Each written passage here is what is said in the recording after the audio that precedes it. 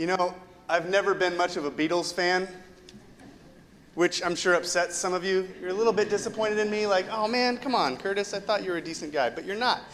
They're undoubtedly one of the greatest rock bands of all time, no question about it. I'll gladly hum along to All You Need Is Love, Hey Jude, Love, Love Me Do. Right? Sure. And though I'm not much of a Beatles fan, there is one song that has been on an endless loop in my head all week. In fact, it's not technically a Beatles song. It was released by John Lennon in December of 1971. It's entitled Happy Christmas, War is Over. In its lyrics, Lennon sings of the old and the young, the weak and the strong, the rich and the poor, black and the white. You probably know the chorus. There's one voice that sings Happy Christmas, and the other one repeats over and over, war is over if you want it. War is over now. Now, I doubt that John Lennon, who once claimed that the Beatles were more popular than Jesus, I doubt that John Lennon was trying to make a theological statement about the true meaning of Christmas. But that's the reason it's been spinning in my head all week. I think John Lennon was unknowingly connecting himself in that song with the good news of Christmas that predated him by 2,700 years. We see it in that fourth title Isaiah uses for the coming of the Christ child. We see it in the Prince of Peace. What does it mean for us that Jesus is the Prince of Peace? What did it mean for Isaiah, and what does it mean for us today? And even more so, what does it mean for us to experience the peace of Christ this Christmas?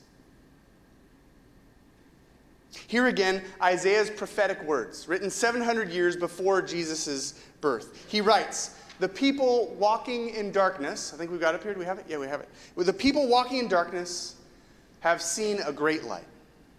On those living in the land of deep darkness, a light has dawned. You have enlarged the nation. You have increased their joy. They rejoice before you as people rejoice at the harvest, as warriors rejoice when dividing the plunder. For as in the day of Midian's defeat, you have shattered the yoke that burdens them, the bar across their shoulders, the rod of their oppressor.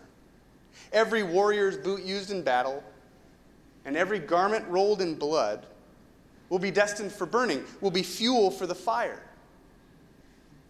For unto us a child is born, to us a son is given, and the government will be on his shoulders. And he will be called Wonderful Counselor, Mighty God, Everlasting Father, Prince of Peace. Now, we love verse 6, don't we? Wonderful Counselor, Mighty God, Everlasting Father, Prince of Peace. And the Hebrew understanding of peace was not merely the absence of chaos and conflict. The understanding of peace for the ancient Hebrews was the fullness of God's presence and God's power. The Hebrew word for it is shalom. It's right there in the word Jerusalem, in the title for God's holy city, the city of peace. One author describes shalom this way. Shalom is the webbing together of God and humanity and all creation in justice and fulfillment and delight. Shalom means far more than peace of mind or a ceasefire between enemies. In the Bible, shalom means universal flourishing and wholeness and delight.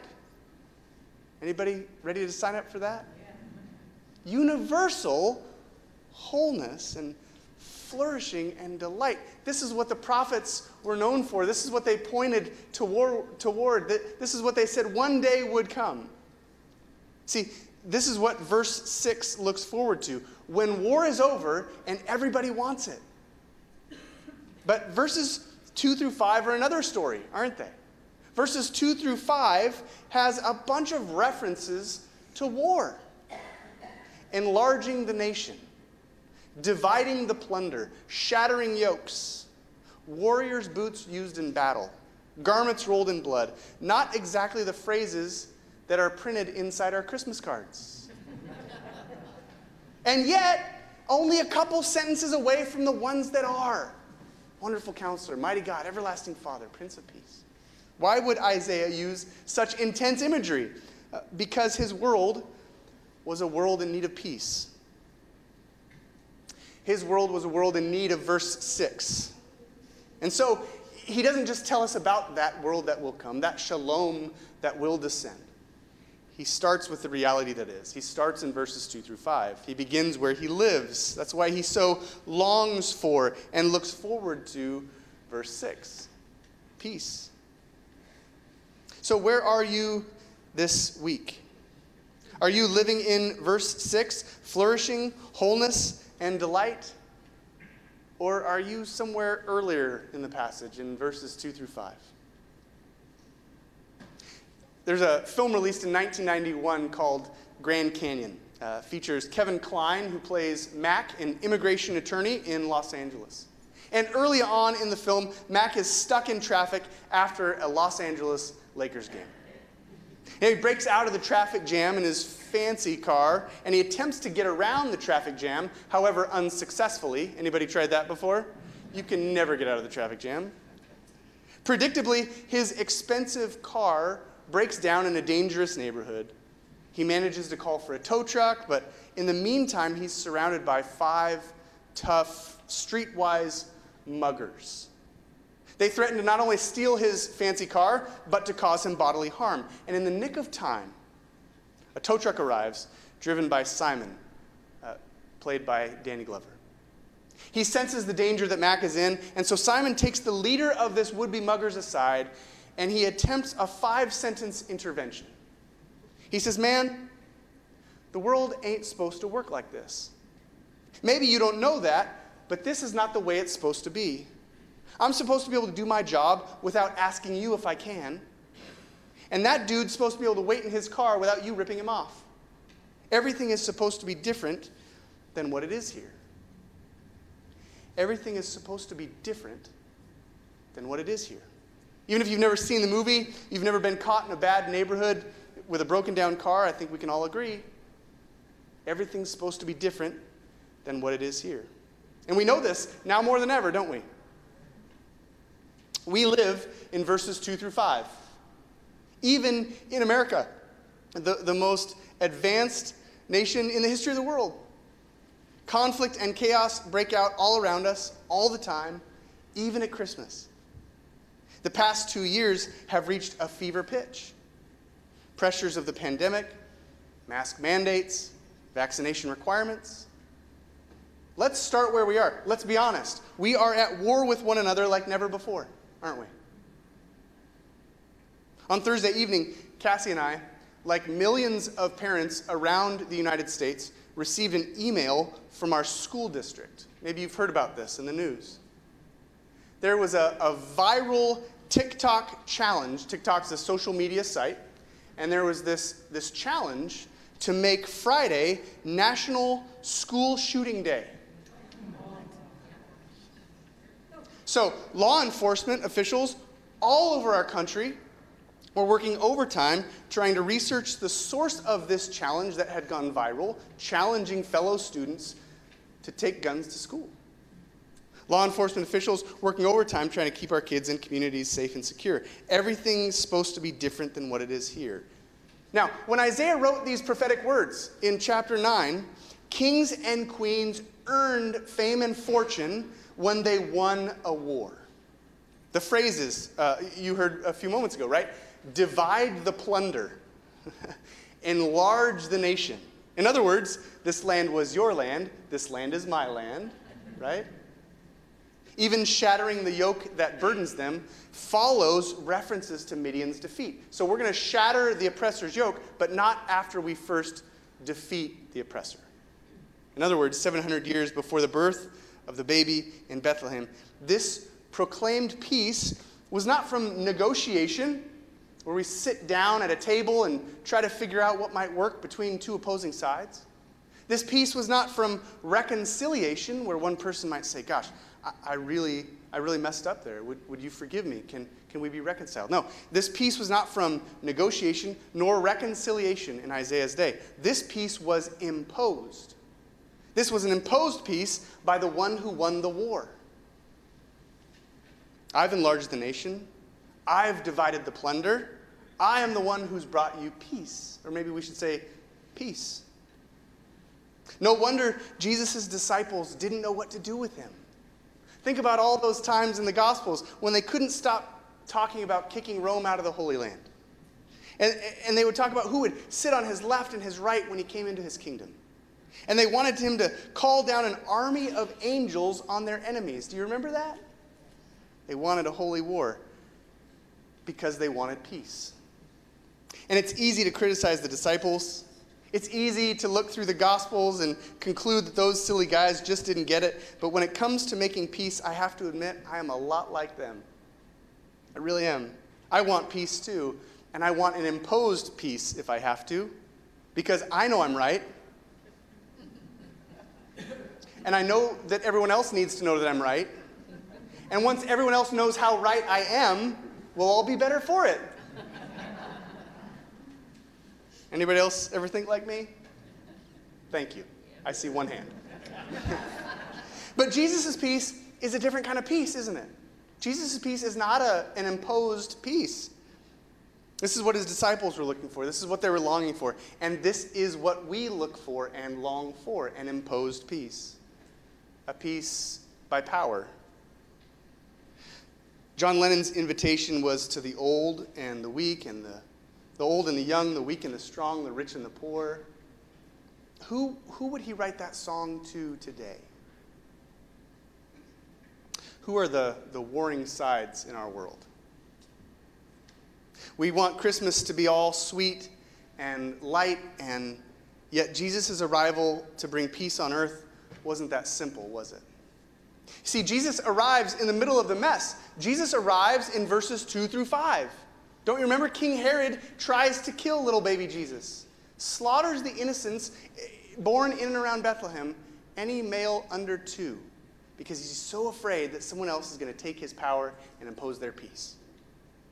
So his parents whisk baby Jesus away to Egypt while King Herod tries to take his life. When Jesus returns one day, when Jesus returns for us, every knee will bow and every tongue will confess. Amen? But for now, no matter how good it gets, there's still part of us that's living in verses 2 through 5, isn't there? And so Jesus' peace is not an imposed peace. We must welcome this peace. Pastor Tim Keller puts it this way. He says, how does a surgeon bring peace to your body if it has a tumor in it? The surgeon spills your blood and cuts you open because that is your only path to health. How does a therapist help a downcast, depressed person? Often, she does it by bringing up the past, by getting the patient to confront painful memories and terrible feelings. The surgeon and the therapist often make us feel worse before we can feel better. And those of you who have ever undergone surgery to have a tumor removed, like me, know it's not very comfortable. Any of you who've undertaken counseling, like me, know it's kind of tough. See, we often feel worse before we feel better. So often we want to fix a problem with a quick path to peace by going around it, by not engaging it. But the best way for peace, the best way to deal with a problem is by going right through the middle. And that's what Jesus comes to do. That's why Jesus leaves the heights of heaven to come down to this earth for us. Jesus comes to us to bring peace to every man and woman and child, but first, he must be our surgeon. First, he must be our therapist. For Jesus to bring peace, he has to be like that surgeon that cuts us open, spilling our blood to bring us back to health. Like that therapist has to bring up those painful memories and those terrible feelings to return our hearts to wholeness. See, here's the point. Jesus disturbs our peace in order to bring us peace. Jesus knows that everything is supposed to be different than what it is here. And so he disturbs the self-imposed peace of verses 2 through 5 to bring us the true shalom of verse 6, of healing and wholeness and fulfillment. So, where do you need surgery this week? How do you need therapy this week? What do we need Jesus to cut out of us that we might know peace? What do we need Jesus to talk through with us that we might know peace? War is over if we want it. But it will take our lying down on the operating table. It will require us sitting down on the couch. Or to ask it another way with Ephesians that Wendy read for us a few moments ago, where are the dividing walls of hostility that have charted their way through our own hearts? The scriptures tell us that there's no peace on earth, that we live in verses 2 through 5 because we don't have peace with God. And we can respond to that in one of two ways, can't we? We can claim independence from God. We can live however we want to live. That's the irreligious option. That's why the Apostle Paul was talking in Ephesians 2 about those who were far from God. They were far from God and they were okay with it. They were doing their own thing. Or we can do all the right things all the time so God owes us, and then he has to bring blessing into our lives. That's the religious option. What does Paul say? Jesus brings peace to those who are far away. And Jesus brings peace to those of you who were near. I don't know about where you're at this Christmas season. I don't know if you feel far away or you feel near. But here's the point. Jesus wants to bring us peace. Jesus wants to bring us healing and a wholeness. Not only our own bodies, but our relationships. Many of which have ruptured recently. Therapist once told me, every relationship will rupture at one time or another, and the healthy relationships will repair. Perhaps, like me, you've experienced ruptures this year, and you're in need of repair. That's what Jesus is here for. That's the offer he gives us. If we might be so bold as to sit down on that couch, lie down on that operating table. See, to have peace with God and then to have peace with one another, we have to admit not only that we've done things we shouldn't, thought things we shouldn't, said things we shouldn't, but we have to admit that even the good things we've done have been sometimes for the wrong reason. What we need is a gospel of grace to confess that we can't bring about peace by our own strength. That's an imposition of peace. We can only bring peace by resting in the good news of what Jesus has already done for us. So this morning I want to spend a few moments seeking that peace. And I want to invite you to think very deeply about the places that you've experienced rupture recently and where you need that repair. Every relationship experiences rupture. Healthy relationships can repair. Where do you need peace? Where do you need things to be put back together because they're not the way they're supposed to be here? So I want to invite you in a moment to close your eyes. Maybe you've tried this before. And we're going to use our hands for a moment of prayer. And we're going to extend our hands and we're going to hold them out and we're going to hold our fingers open, our palms open, and try to let go of the things that we've been holding on to. Let go of those ruptures. And I want to invite you as best as you can to name them in your mind. Sometimes when we come to church, we don't want to think about those difficult things, but we can't experience peace if we don't name the ruptures we've experienced. We can't experience healing and wholeness if we don't say, here's where I'm at. I'm in verses 2 through 5 right now, God. Let's own it. Let's be honest like Isaiah was. So we're going to hold our hands open and we're just going to let it all fall. Because we can't carry it. It's too big for us. It's too heavy. And then in a moment after that, we'll turn our hands with our palms up and ask that God would give us that peace that only he can give. That he would give us the words to say to the person who's wounded us. To seek repair where there's been rupture. It seems maybe a little bit incongruous to quote John Lennon as if he was Jesus, but war is over if we want it, right? He comes to bring us peace. He is the Prince of Peace.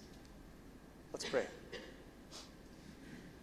And so, God, we live in a world where things are not the way they're supposed to be. We live in verses 2 through 5, now more than ever. And there are differences, and there are divisions, but every relationship ruptures. So, God, we own that. We want to be honest about that, authentic about it. We hold our hands now, God, holding our hands open and our palms down. And we ask that you would help us to let go of those hurts that we've received, those ruptures that we've experienced. You'd help us to let go of thinking that we can fix it, that we can impose peace because we know better. We don't.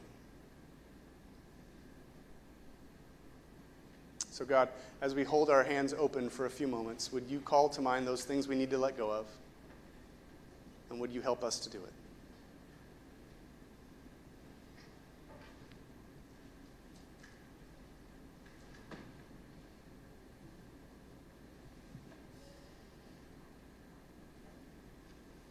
And God, we now turn our hands with our palms up. We ask that you would give us your peace. We know it's not an imposed peace.